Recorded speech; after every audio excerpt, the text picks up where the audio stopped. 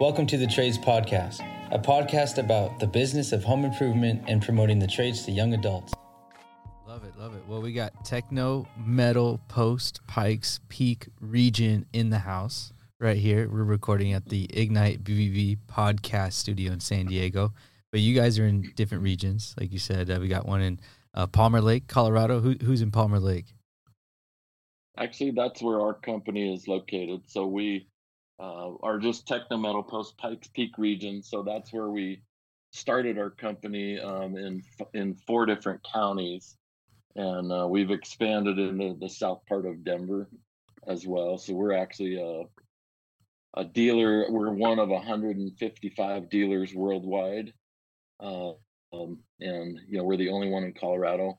And we're pretty much the furthest west dealer in the United States. There is one guy in Alaska as well, but we're pretty much the western U.S. and we do a lot of work all around Colorado, and we've stepped into Wyoming and Kansas and Texas and Utah. Did a job in Utah last year as well. So, cool. But mostly the Front Range of Colorado, east of the Rockies is where we work, and then we do go up into the mountains a little bit, but what we do is install helical piers, and it's a steel pier that we have machinery that screws them into the ground, and for decks, additions, ground mounted solar arrays, just basically anything that attaches to the ground. And it's a great product, and we love what we do. It's pretty hard work some days.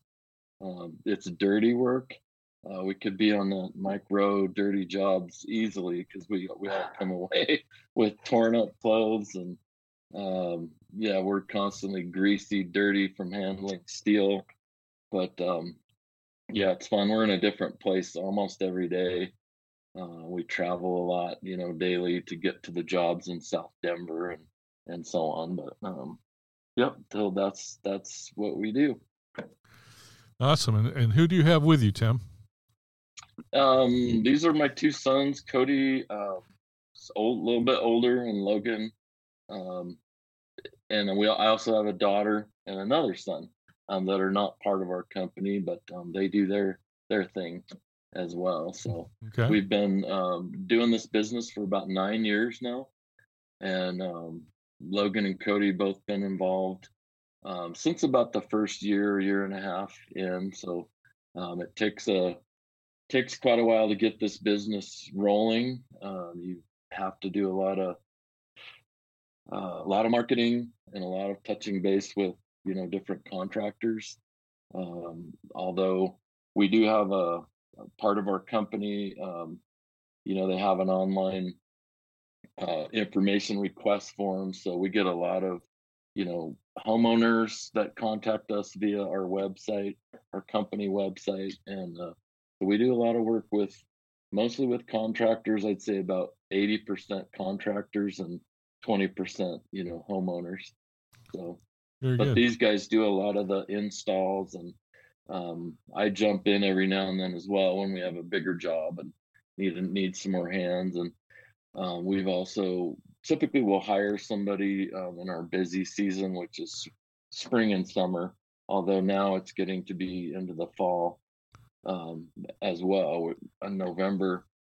October, November were our 2 busiest months this year, which is real odd. It's usually springtime.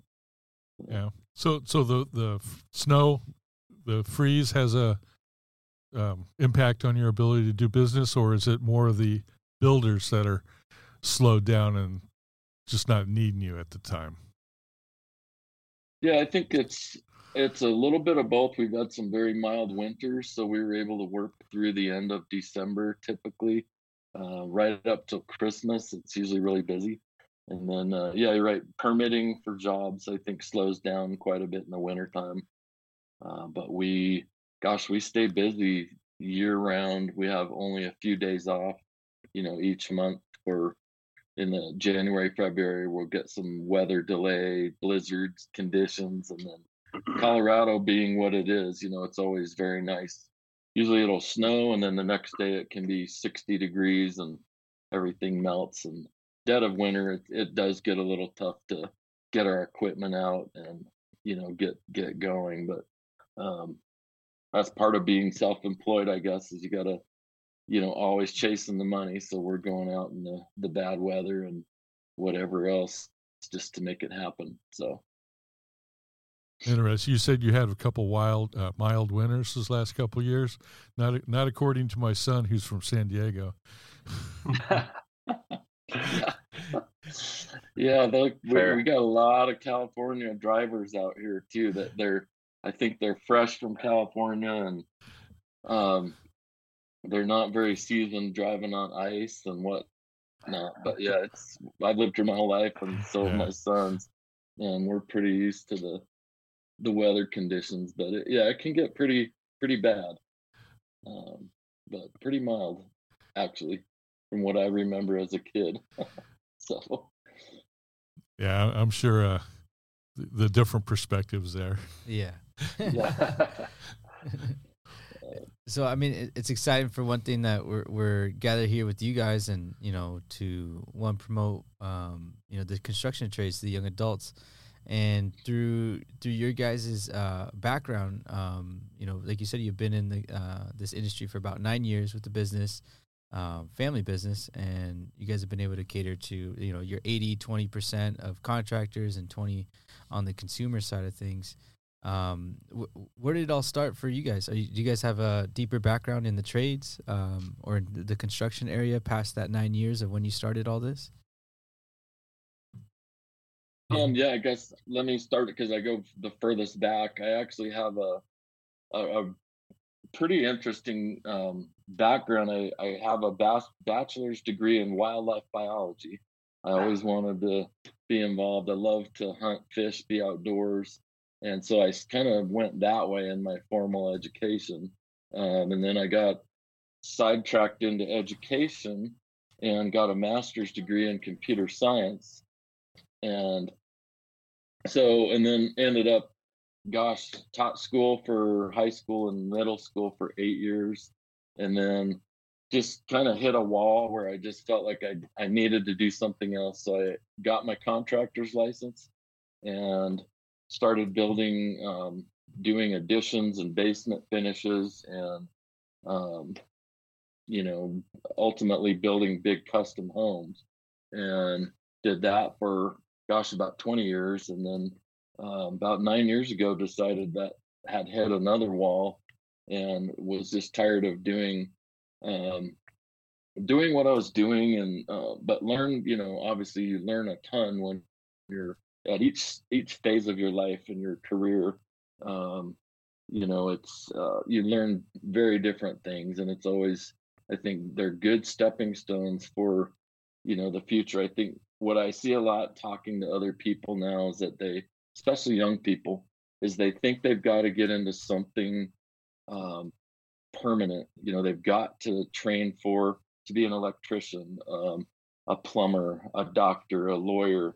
And I think all those things it's okay to change your mind about your career path, and most people do. And, I think you just have to look at your career,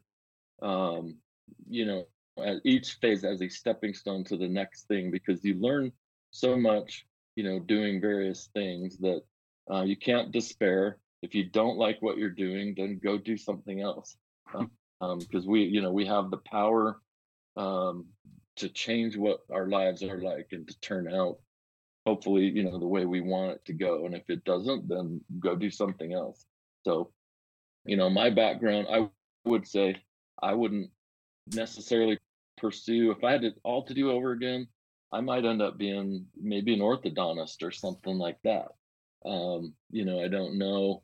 I don't know if I would even pursue a formal education through university, just because and you learn a lot of things, but it's so expensive now that I think I would go the trade route and, get myself to be an electrician or something like that. But Cody, how did you kind of went my path and then ended up here doing this? But yeah, so out of high school, I graduated in 2006, and really at that point, the only option that was talked about amongst most of my peers in the school was you go to college, get your 4-year degree, get it and whatever, and then figure it out. And I think that's changed a lot now, but back then options were pretty limited. So I actually got a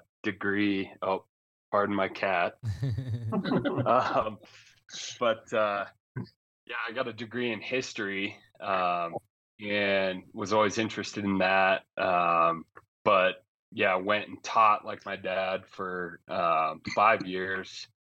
But always in the back of my mind, there was the option to join family business. I had worked, probably since I could at least swing a hammer, 13, 14. During the summers, I'd go help out construction with my dad and Logan when he was older. And so having that option was great, and always loved working outdoors. And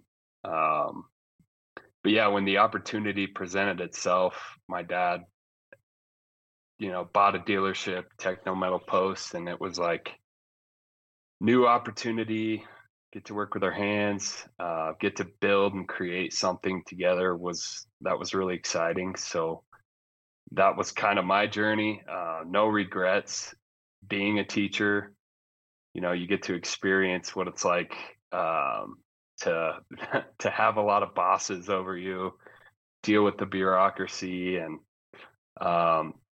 see where especially the youth today is kind of lacking in terms of opportunities. And the trades are a great avenue for young people to earn a living, to master a craft, to feel like they have meaning in this world today. And so it's very exciting to be a part of it. And I want to encourage anybody that's listening or thinking about joining any kind of trade, whether it's plumbing, electrician, framing, learn it, master it. You have far more opportunities in that avenue than otherwise, I think. So, that's kind of. I got a question for you. So you've done 3 basic things. Well, 4. You've helped out your dad growing up, went to college, got a teaching job. Now you're working in the family business. You're still relatively young. Yep. So from your perspective, if you could go back and reorganize, do all the same things, but do them in a different order, do you think that would be more fulfilling for you, more financially better off? What do you think of just like changing the order up? I mean, you probably can't change the first thing, helping your dad out and growing up. Right. Right. I was stuck, no choice, but no, it was, I would seriously consider not even going to college at all. I mean, I appreciate my experience, but if I could go back, I would certainly focus on some trade stuff a little more. I'm still paying student loans to this day. So, if you don't know exactly what you want to do, I kind of did, but teaching is not how you pay your way out of getting your degree and things like that. And if there's uncertainty, which there was a little bit for me, I would have slowed down, and it's okay to slow down instead of jumping right into school, especially. So I would definitely change. I don't think I would go now if I had the decision to make. Yeah, or change, maybe not full on 4-year college degree, but change how you learned or what you learned. Yeah, exactly. And I would say, we're all, my dad and Logan, we're all different. We all bring different things to the table, and I'm definitely, those two are a lot more naturally gifted when it comes to manual work learning how to just naturally put things together. My brain doesn't work as well that way, but I'm a testament to the fact that, if you stick with something, this new avenue that we went through with Techno Metal Post, that you can master things like welding. I do a lot of the welding for us, and proud of the fact that I stuck with that and was able to master it. So if I, can encourage people to stick with learning a new task, a new ability. So the welding that you learned, Cody, was that like on the job, or did you have to? A lot of on the job. Yeah, we did. I know we did a couple classes through a local welding shop, and Logan helped me out with a lot of technique and stuff with that, and repetition, just doing it over and over again. But it's anybody can learn these types of skills. It's just, it's frustrating when you're going through it. You don't necessarily, it doesn't come as easy for you as somebody else, but anybody can do it. And there was something that we had a previous guest on the show. He mentioned, he's like, the first time you do anything, it's going to be shit. The first time you start anything, it's a good way to put it. Yeah, it's you're gonna be shit at it, and then it's just constant repetition, practicing, asking the right questions, and having the right people around you. I mean, I think it's awesome. One, for you, Tim, to have taken that forefront, with the 20 years experience of the house building, and then moving into this area of the trades, and being able to help in different ways for these installers and for consumers. But I imagine you, Logan, it sounds like you came in out of the womb with a hammer in hand, nails in hand. What was your experience? What was your you getting into everything? Yeah, I think you hit it spot on. For whatever reason, real young age, I was always outside doing something. I got that from my dad and my grandpa. Grabbing a bow, going out to the pond. I grew up on, 40 acres of land. And so I would just go get lost in the outdoors. And my grandparents lived across the street from us growing up, which was really cool. My grandpa and dad taught wood shop for a combined, 40 plus years.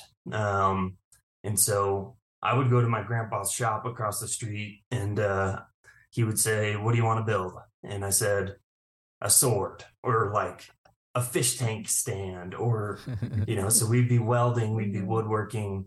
I learned what tools do, how to do them, operate them safely. And then pretty early on in life, 7 or 8 years old, I started picking up scraps in my dad's job site, and I would grab the scraps, put them in the dumpster, and I'd be watching them build. And I was so frustrated because I wanted to do that. I was like, why can't I do that? I'm the scrap guy. So anyways, I, not too far after that, started framing, doing basement finishes, complete, custom homes, building decks, and did that in all of my summers growing up in school.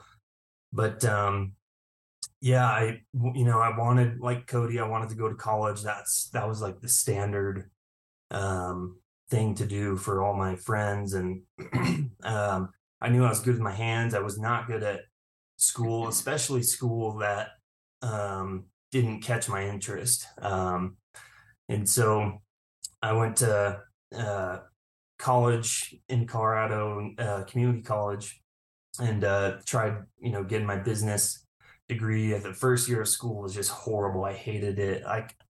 Oh man, coming from hands-on stuff to that, I was just like, this is horrible. So I decided to take a year off, kind of regroup, and I became an electrician for, 6 months, 8 months or so. And I got stuck doing the night shift, a light retrofit. And I was working, 6 at night to 6 in the morning, and it was miserable. And so I liked learning what I learned there, and I still use that to this day. But I then picked up studying architecture, and man, it just clicked with me.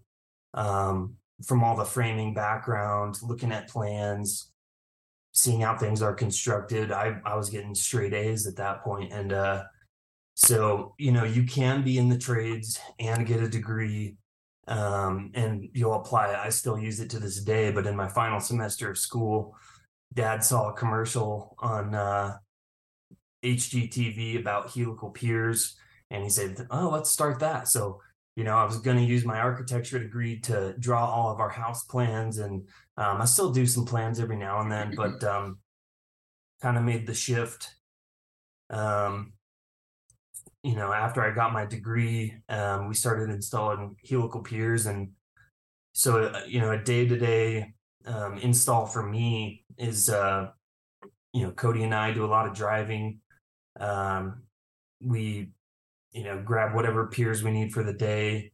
We go to a job site, we look at the plans, we lay a bunch of batter boards out, string lines, and we look at the plans, get everything perfectly laid out where we need the piers to go. And then I typically run the machines that install the piers, and I do the occasional welding. Cody has done a great job picking up welding, and so we all have our role, and that seems to just be how it fell. But we've got a lot of people in the trades we've met, a lot of great contractors, and we learn a different thing from every contractor. Like I was saying earlier before we started recording, one of our contractors, Philip Purdy, Stonecroft, in the Springs, he taught me 2 days ago how to tie this certain knot. And so I find that if you can just listen and get as much wisdom from other people that have done it in the trades, you will, snowball on life. You'll figure out what to do here, and you'll become an ultimate problem solver. And that's a good thing, especially at my house. I'm able to finish my basement myself and do projects around the house. My wife loves it. Be careful how much you tell her you can do, because she'll keep you busy. But so I was pretty fortunate to have very handy men in my life growing up, and to teach me those things. So I would suggest to any young listeners out there, if you aren't built for certain parts of college, don't do it. Take in as much wisdom as you can from people in the trades. If you like working with your hands, don't be afraid to attack it, and good things will come. But yeah, I think there's that's the huge misconception with, at least for me, going to college, it just wasn't necessary. And I still use that stuff, but you don't need to bury yourself in student loans or debt. You can start working immediately. You can still have those friends. You're not gonna any good friend is not gonna abandon you because you didn't go to college, because you didn't do what someone else did. I can totally agree with you on that. It's like where every day we're all going through challenges, and for anybody, like, challenge could be personal, challenge could be on the professional sides, and that's where we talked about the misconception of the trades, the view of the opportunities or the hard work, the labor that goes into it. But also on the other side, the challenges of when you may, like, we were all in school, whether it was a teacher, whether it was a counselor, principal, anybody telling us, like, oh, you need to go to college. This is exactly what you need to do. This is, and then, of course, you got friends around you that surround you. Those are those challenges that I think a lot of the young adults may be facing today, the view that's behind it. And like you said, they may not be fortunate to have the exposure to it at an early age. And I think that's something, like you mentioned, where if you had your granddad's putting on wood shop for the longest time, and that's not even in schools anymore also. And hopefully that's something it definitely is coming back out here in California that we've seen, which is exciting. And we want to make sure it's going to be out there for everybody else. But I mean, do you guys have kids? You guys have kids yourselves? Not I yet. have one. Yeah. He's about 18 months old and already climbing up, and he loves cars. So maybe I need to find a mechanic that can teach him some stuff. Yeah. and those are those challenges where, anybody that's has kids or even still looking to change into an industry in the construction area, where they're going to be faced with challenges, not knowing too much about it. I mean, what do you guys see the challenges maybe that you faced going into going into the business of Techno Metal Post? Were there any barriers that you guys had to cross? Boy, I was just thinking as I was listening to everybody. It's great. I think most people are able to learn how to do various things. Like learning to read plans, learning how to weld two pieces of metal together, learning how to glue up a cutting board, learning how to lay out a wall, with a bunch of windows and doors in it. We can learn all that, but I think, and I've been self-employed, but there are so many other intricate things, in a business. And I think that's maybe one of the biggest challenges is learning how to run a business that's very different from, things you've done before. So, that's another element of what we do is running the business. So, from invoicing, doing estimates, and, communicating with the customer as far as your installation timeline. Another huge thing we do are, utility locate requests, because we're punching stuff in the ground all the time, and there's always utilities in the way, buried utilities, gas lines, electric lines. So, from a business standpoint, we've had to learn how to do a lot of different things versus when I was a contractor, building houses where I had subcontractors, and that was maybe more of a managing of people. Whereas this is actually managing, inventory of products, and we just do. There's so many things that we've had to learn, and I think that's part of the reason it takes, some time to become profitable. It took us really about 5 years before we were seeing profit. And there's a lot of metrics. We do talk to people like Philip Purdy of Stonecroft, and I think Philip's really good at managing a similar business as, to being a home contractor. Only he does decks, but he's got it really mastered. Really smart about how he approaches marketing, which is another element of what I didn't really have to do before as a home builder. I would get phone calls from people saying, can you come give us a quote on building a house, or this and that. And then now our marketing is very different because we're doing a smaller dollar amount. We're in a different place every day, and so we're the marketing that we do, that's something that we've had to learn. Cody did a lot of that initially, and now we sort of all chip in, we do a lot of ask for Google reviews, and we're always trying to keep track of what's going on with all of our contractors, and there's a lot of personal relationship involved with our business. So we're checking on contractors a lot, and like guys that we haven't used us in 3 or 4 months. It's like, what's going on? Are you bidding jobs? Can we get you some quotes on, stuff? Can we refine our process to make it easier for you to want to use us? So there's been a lot of things to learn, and it's, that part's been fun. And I would say that we're still not there.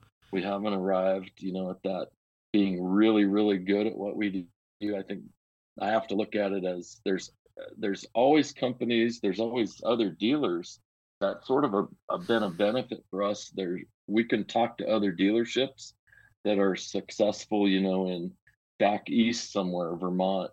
There's quite a few dealers along the eastern coast, and some of them are super successful. So we can bounce ideas off them, and we do that a lot. We talk with a lot of other dealers, and that's, I think that being in a business that is either a dealership or another, like a McDonald's type restaurant, part of a chain.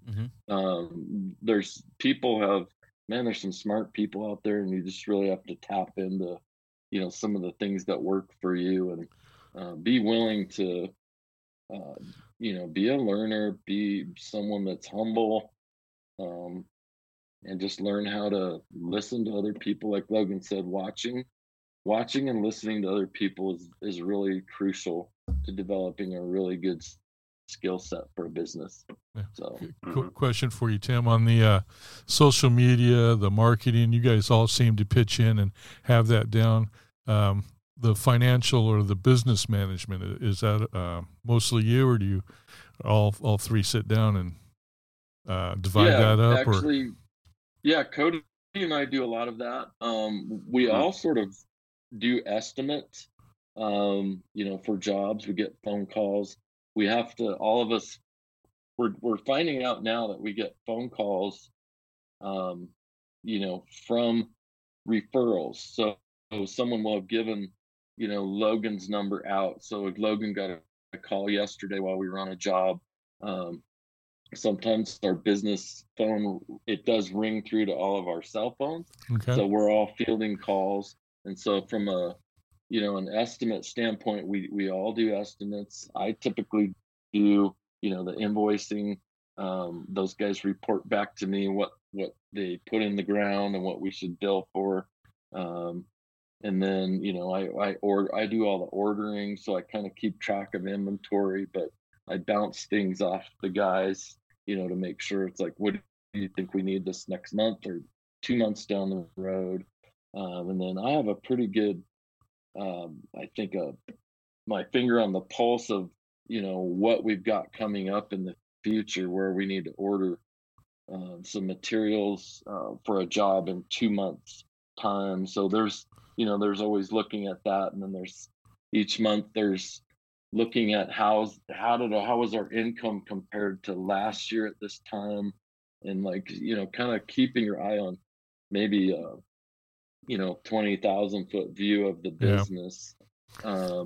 And we've always said, that we want to keep it fairly small. We don't want to have 35 crews out there. That's not our goal. Our goal is really to build the brand of Techno Metal Post and the brand recognition of our company's logo. We're geared far more towards residential construction than commercial, although we do dabble in commercial jobs as well.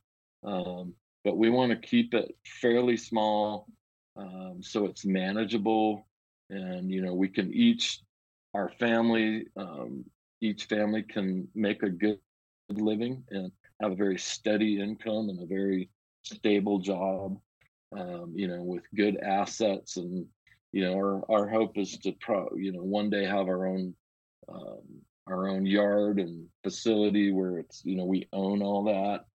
We own a lot of our equipment, but I feel like our business is it's thriving, it's growing. And then we'll hire some temporary people, maybe, I don't know, for whatever reason, seems like we've had people, we hire them and they last about a year and a half, and then they want to go do something else, for whatever reason. And the work we do is pretty hard. It's physical, and some people don't like to travel, so they don't know what they're getting into when they sign up. And but right now it's just us three, and then typically we'll have one more person, maybe two, in the really busy season. And I know some of the dealerships, they have more people than we do. and they do 20,000 piers a year. We're less than that. We are probably about 2,000 piers a year, is what we install. So yeah, we have room to grow a little bit, and yeah. But yeah. One thing, like you were mentioning earlier, from the different aspects of running a business, the different aspects of the communication that you guys have to have between each other, and the duties and the tasks that need to get done. I mean, one thing that kind of popped out to me, it seems like, is like you said, that you're at the growth stage. And for anybody listening, if they're listening to this, this is where I think a lot of business owners in the construction trades will need to voice that out to anybody that's working with them, as employees, or whether it's a family member, whether it's a friend, if letting them know, like, hey, there are opportunities within our business, like you said, that it may not have to be geared towards the heavy labor. Obviously, anybody, all hands on deck, that helps out tremendously. But there's aspects of a growing business on the side, like you mentioned, if they're just sending out estimates, and imagining you guys being able to go out and get the jobs done, easier with someone else doing other estimates, and getting to know the product, getting to know the procedure that you guys personally have. So I think that's a big testament that I think a lot of, like we were mentioning, some challenges that people may see, like, oh, I have to go straight into, hard labor. Well, you got to learn it somehow. You're going to have to learn the process. You're going to have to go out to the jobs and check it out. But of course, there's always that room for growth if they stick with it throughout a certain time period. And hopefully that's something that's going to be coming towards you guys in the near future, where even you guys will be able to step back and maybe have some really solid guys on your team to take over all that. But it sounds like you guys are doing a tremendous study. You said you guys are doing 2,000 jobs a year, right? Yeah, well, 2,000 piers. 2,000 piers, it could be anywhere from one pier to 20 or 30 on a job. But we might, the longest we're typically at one place is a couple days. And then we're we do a lot of half day jobs, and set a job up for the morning and then one for the afternoon. And it just depends. And then we get someplace, like we did a job yesterday, and we ended up putting piers into 21 feet deep, which we didn't really expect. So that all takes longer. It takes longer to weld and weld those sections together and screw them into the ground. But and it's kind of I was going to say too, that I've learned in my life that so much of the trades, they transfer to each other. It's like, I know a lot about electrical, being I'm not an electrician, but I can definitely do a lot of things electrical, and I can do a lot of things plumbing because I've seen them. And I used to manage subcontractors that did all that work. So just by watching what other people do, the osmosis of really valuable things about other trades, and a lot of it transfers. So, like Logan and I we've done a lot of plan drawing, and so we know what to look for on plans. We know how the structure is going to be built. I think it's really vital that those basic things. Learning how to read plans. It's not rocket science, but boy, some of it gets pretty complicated. And you have to have a little bit of vision for the end product. In our case, we ask people a lot, what's your end game on this deck? Are you going to have a hot tub sitting on it eventually? Are you going to have a roof built over it? Are you going to add, an expensive outdoor kitchen area? We would like to know all that before we put the piers in and calculate, the load capacity that's needed for these piers. So, we're sort of helping people envision what their end game is for their job. Some of it comes, and it's just a deck, and so that's why we ask people, what are you going to do here? Are you going to anyway, it's just another one of those business things where it's like, you better be very thorough with your communication. And even though we try to think of everything and project answers to people's questions, it's like, you can't, how it is in the trades, you cannot communicate effectively enough, even though you think you are. Somebody will miss something. We had a presentation we did one time. We all talked for about 45 minutes about what we do. And at the very end, this lady raises her hand and goes, I don't get it. I don't get what you're doing.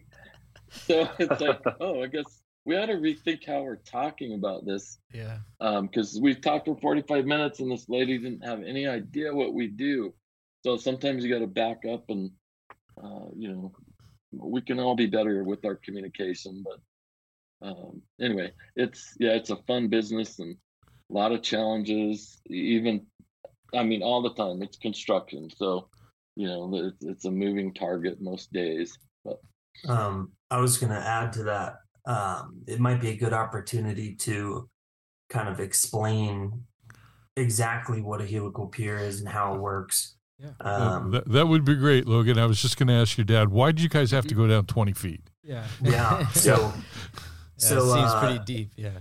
Yeah. Here in Colorado and all over, there's, different soils. You've got decomposed granite, you got clay, silt, sand, and all of those soils have different bearing capacities. And so, for instance, when you look at a set of plans that call out helical piers, it typically will have a detail where a structural engineer says that this pier needs to support 10,000 pounds.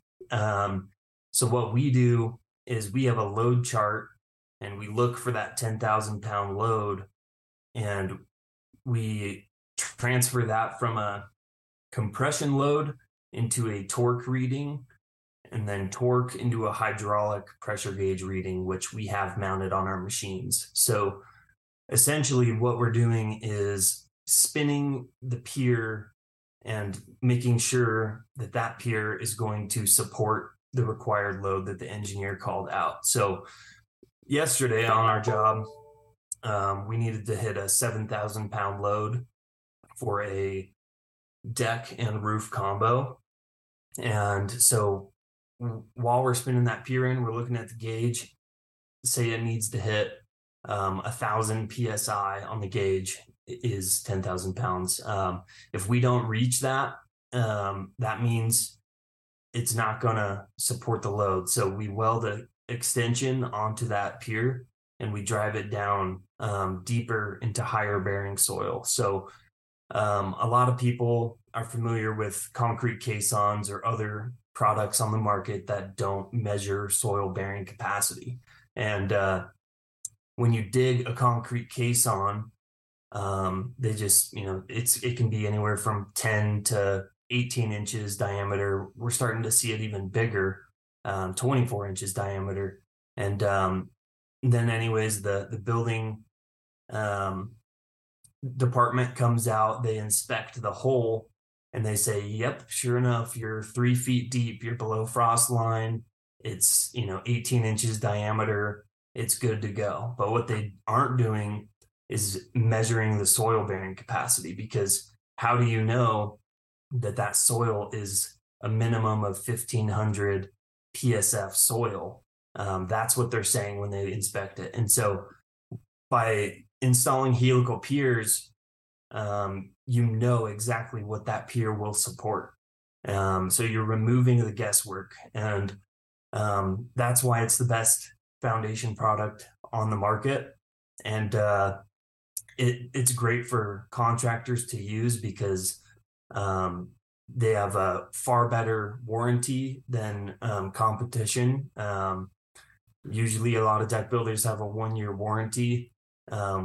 With ours, we're 25 years, and we guarantee it's not going to move. And just to that testament, we have never had a call back on any of the piers that we've put in the ground. And so, think about you're doing a brand new deck build.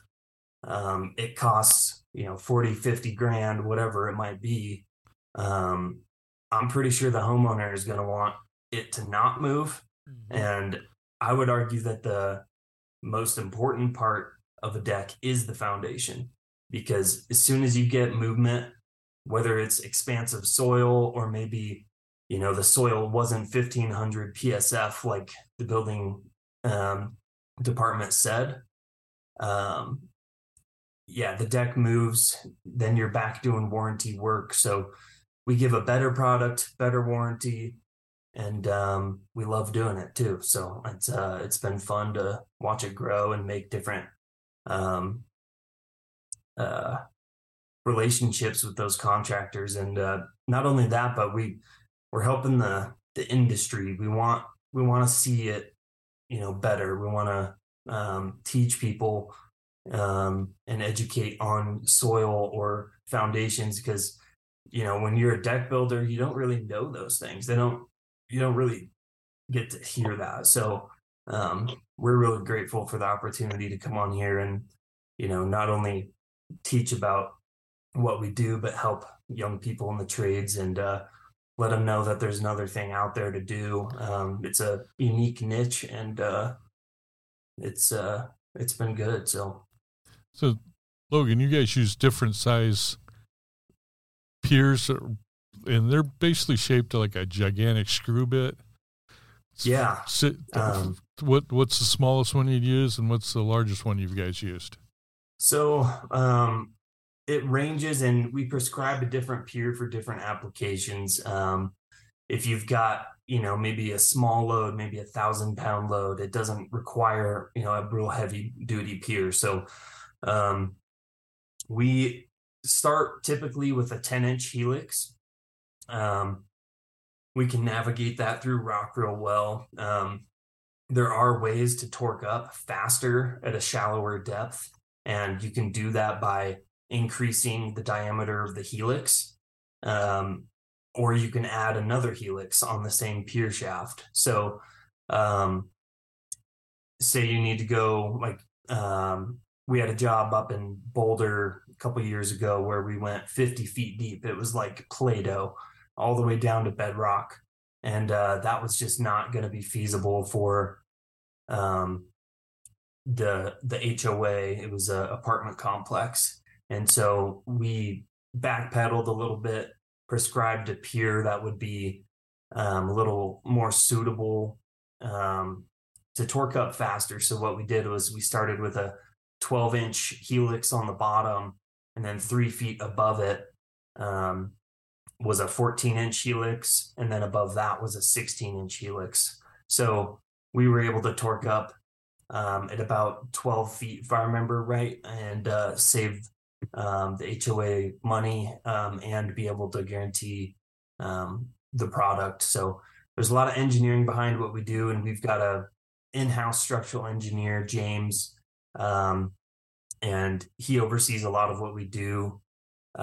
He's an expert in helical piers, and he'll look at a soils report if you have one and be able to tell you exactly, what you need to do as far as sizing the helix. And so we look at a lot of like blow counts for soil reports, or if there's like an expansive layer and a soil core, James will say, you got to get through that expansive layer and then worry about the torque. Because you can torque up in an expansive layer of soil, but then it has the potential to move up and down because it's in that layer. So it's really the latest and greatest foundation application, and those are some of the reasons why. What'd you call it? A blow count? What's that? Yeah, so basically a blow count test is there's different soils testing people. They go out and they have a big hammer. I think it's a 120-pound hammer that they will drop from X amount of feet into the ground, and then they measure the settlement of how much it went in the ground. And so in clay, you probably have a really it'll settle a bunch. And so they record this data. It takes 5 drops of the hammer to go 4 feet in the ground or whatever. So we can look at that and say, well, we'll probably torque up in this layer, which is at 20 feet deep, to support 30,000 pounds or whatever. So we can get real accurate estimates off of information like that. And another way for us to give better estimates is to look at our database. So Techno Metal Post has a app and website for dealers that you can record all this information, because we work all over Colorado. Someone calls and says, I want to do a tiny home cabin up in the mountains. And so we can say, what's your address? We type in their address in our database. We pull up the closest job that we've done to their house. And typically that soil is going to be very similar. So we can look at the field report. It says, we went 7 feet deep or 14 feet deep. And it helps us gauge everything. So every job we do, we're mapping Colorado, and we're covering more and more area. And it's pretty cool when you pull up the map and you can see, thousands of jobs you've done. You can click on each one, and you're just constantly learning, getting more data. Quite interesting. I had a well drilled, 5 years ago or so, and the well drillers I was getting estimates from, they'd come out and like, it did one here, that went so many feet, and the soil was like that. It's kind of the same thing. Interesting. Yeah.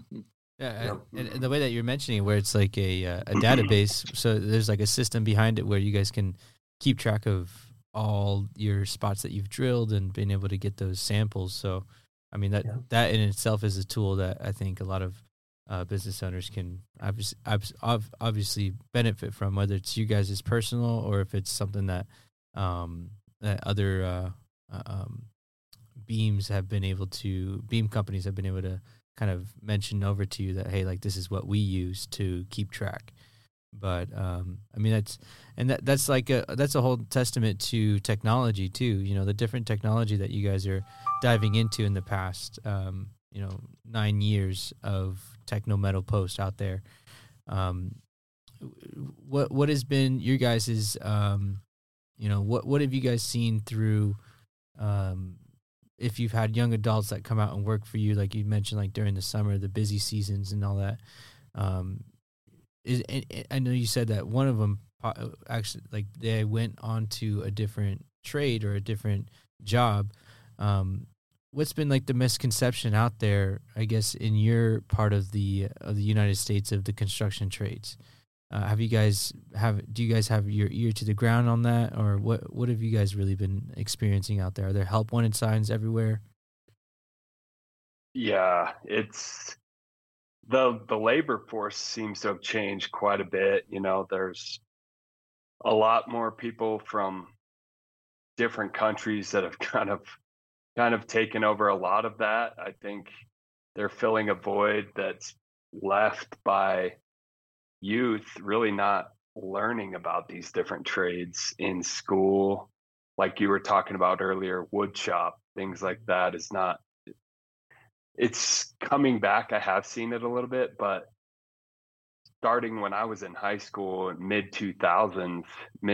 mid 2000s, it was starting to go away. So you have a whole generation of millennials, Gen Z in their, 20s and 30s that have no knowledge of this. So there was a void that was kind of filled by that, but there's still huge opportunity for the younger groups to jump in. And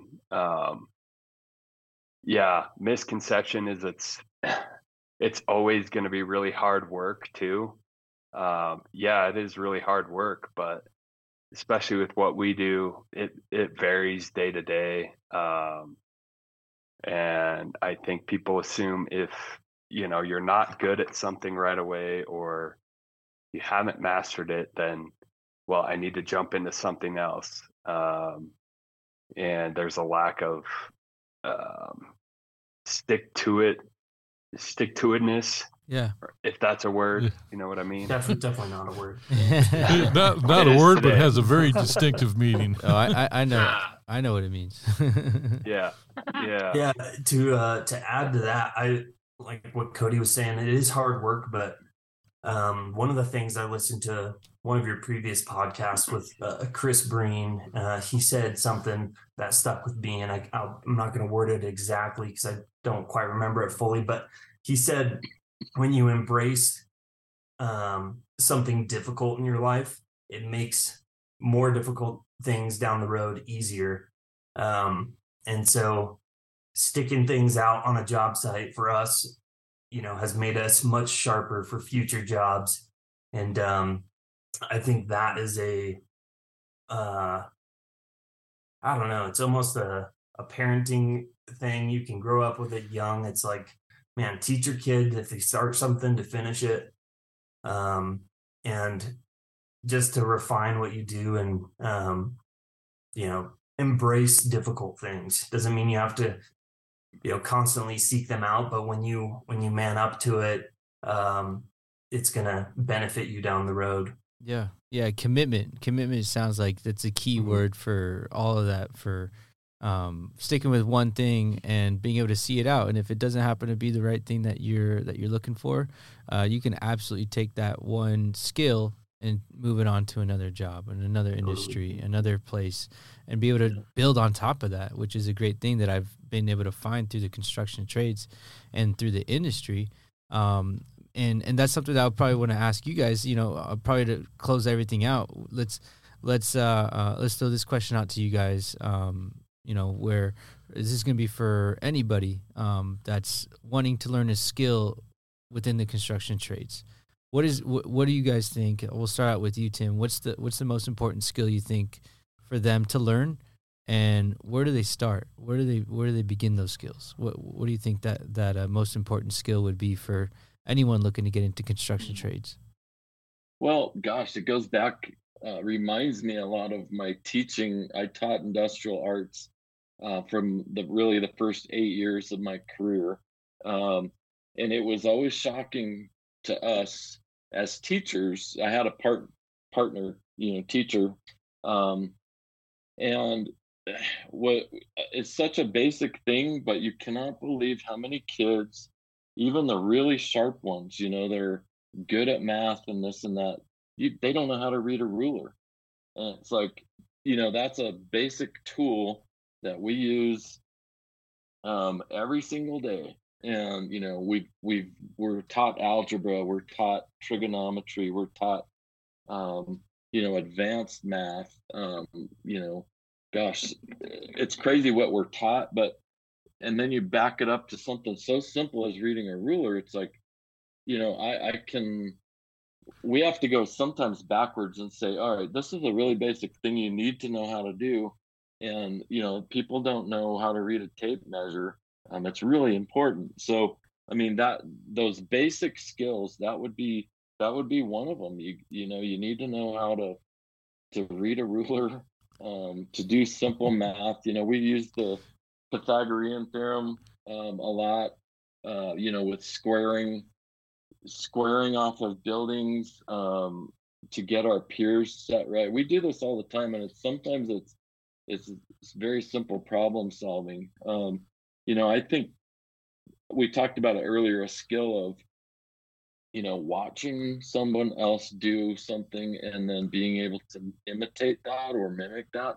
Logan learns a lot of stuff. If he doesn't know something, Cody doesn't know something, they go to YouTube and there's a video for it. This is something that we didn't know, we didn't have. I didn't have that as a kid.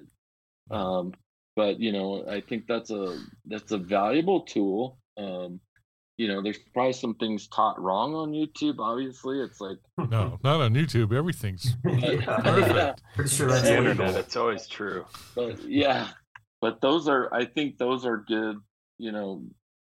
Good skills. I think one of the things that really sticks out to me is that people that we've hired, you have to earn you have to be a valuable asset for the company that you work for. So, you need to be reliable, you need to be dependable, you need to be trustworthy. A lot of really basic human skills are really important to us. And, we're willing to hire just about anybody as long as they have those basic things. And I can find out pretty quick by asking referrals, for them. Is this person reliable? Are they dependable? Are they going to have some earned value to us, in our company? And everybody, we've been very fortunate because everybody we've hired has been, all in all, very dependable, very trustworthy. Some of them, there's quirky things that people do. It's hard to, I want to say, I want people to have a vested interest in our company. I want them to be motivated, to work hard. And, those are just some of the skills that, I think a lot of people are very teachable. You'll know those people who are not teachable right away when they come in and they act like they know everything. It's like, well, go ahead and weld. If you say you're a welder, go ahead and weld this pipe together and we'll see if you know what you're doing or not. Right away, we'll know. So I think that humble character trait, being willing to work hard and do what, everybody else may not be willing to do. I'm still willing to get on my hands and knees and pound stakes in the ground because I ask that of everybody else. It's like, I need to be able to carry pipe. I need to be able, I'm not just going to be, the guy that dictates all these things. Yeah, you can delegate things, but you got to be willing as an owner to do what you're asking everybody else to do. I think that's just a good buy-in from, gets good buy-in from everybody else. But you're setting the right example. As far as the skills, those are some of the basic things I'd like to see. They're more character traits than skills. Yeah, absolutely. Because I think we can teach a lot of skill on site just by repetition. And I don't know what you guys think about it, but yeah, I was going to add that I think, like Cody was saying earlier, he's a good testament to it. He didn't initially have like the skills or whatever naturally to do welding or do whatever, but what he did have was the humbleness, and he was constantly willing to learn. And so when you are constantly a student, you are able to excel faster. And that is a cool thing about Cody, that he'll listen, he'll watch, and really refine what you do. So constantly be a student, stay humble, watch, what other people do. Don't be afraid to ask questions. There's plenty of guys out there that would love to teach you every trade. Like, I love teaching people. I love seeing that light, switch go off, and being like, wow, I can do this. It gives you so much confidence. And there's just something almost wired into people to have that satisfaction of building something, knowing how it works. And those are some of the tools that I would say are most helpful. You can learn anything, but you got to have the right attitude. You got to be willing to learn. Yeah, absolutely. Yeah. I think as humans, we're wired to teach and help. But just like Philip showed you how to use that knot, next time you see him, you better be able to do that knot again. I know, right? You got to retain no pressure. It. Yeah. One more thing I would add. I think this is a transferable skill to any job that you do, anything in life, is being able to work with people. People, they forget what you do for them, but they never remember or never forget how you made them feel. Absolutely. And so I think that's something I've learned through teaching. And I'm able to teach, contractors and things now on what we do, but relationships and stuff, regardless of what you do in the trades, if you leave a trade, go do something else, the way you treat people, the way you build relationships, invaluable as far as a skill that you can carry going forward. Yeah. Good point. Yeah, great point. Great point. It's like that soft skill that a lot of people that sometimes they forget, you just got to be able to, be that human being, decent human being, to, portray your business, your goals, your mission statement, your values, through your business and through the work that you're doing, could be great. And then, but you just can't be an a-hole, Yeah, exactly. You can do a great job and just don't want to be an a-hole. That wouldn't be good. But and we deal with those every day. But yeah, there's a few. I could name names big time. I bet. But yeah, that's another skill that we have had to learn is like, don't lose your temper, don't lose your cool. Yeah. Try to be a good advocate for our bigger company, Techno Metal Post. Be a good dealer, because we have a reputation that we want to keep good and solid. So that takes work, and sometimes, man, we just have to suck it up and take some criticism or whatever is coming at us. And we work really hard to do a good job. And these guys are phenomenal with people, and I couldn't ask for more. And that's the hard thing about hiring a new person. It's like, are you good with people? We'll find out really quick. And we'll hear things I hear things all the time about these guys from contractors, and it's always a very solid testament to who they are as people, and how they represent. It's really cool to see. Good. So, yeah. Yeah, I mean that's what it's about. You guys are representing the Peak region super well, so and that's what it's all about, for us to have you guys come on the show, for you, Tim, Logan, Cody, to want to express your experience, your background, the business that you guys have been in, your teaching backgrounds, which is a huge thing also.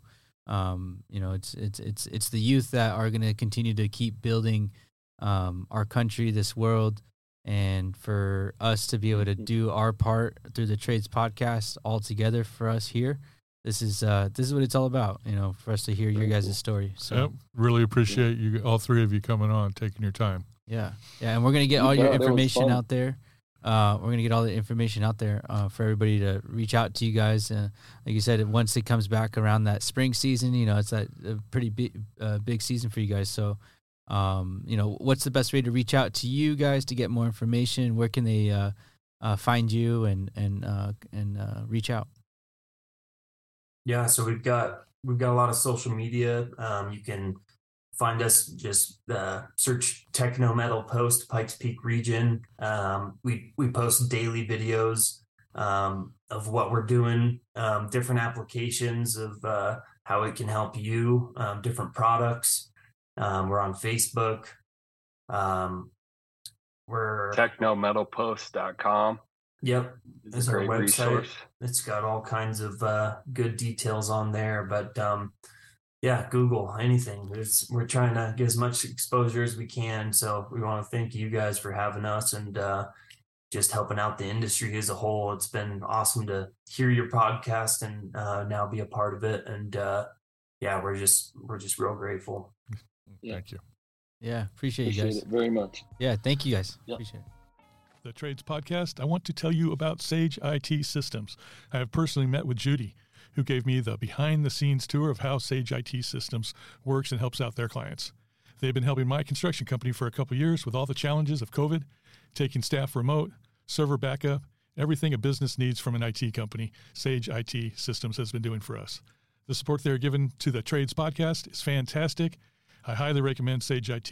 If you need a review of your IT systems, please reach out to Judy. Her cell phone, 619-743-5870, or you can go to sage-it.com. That's SAGE-IT.com. Thank you so much for your support for the Trades Podcast.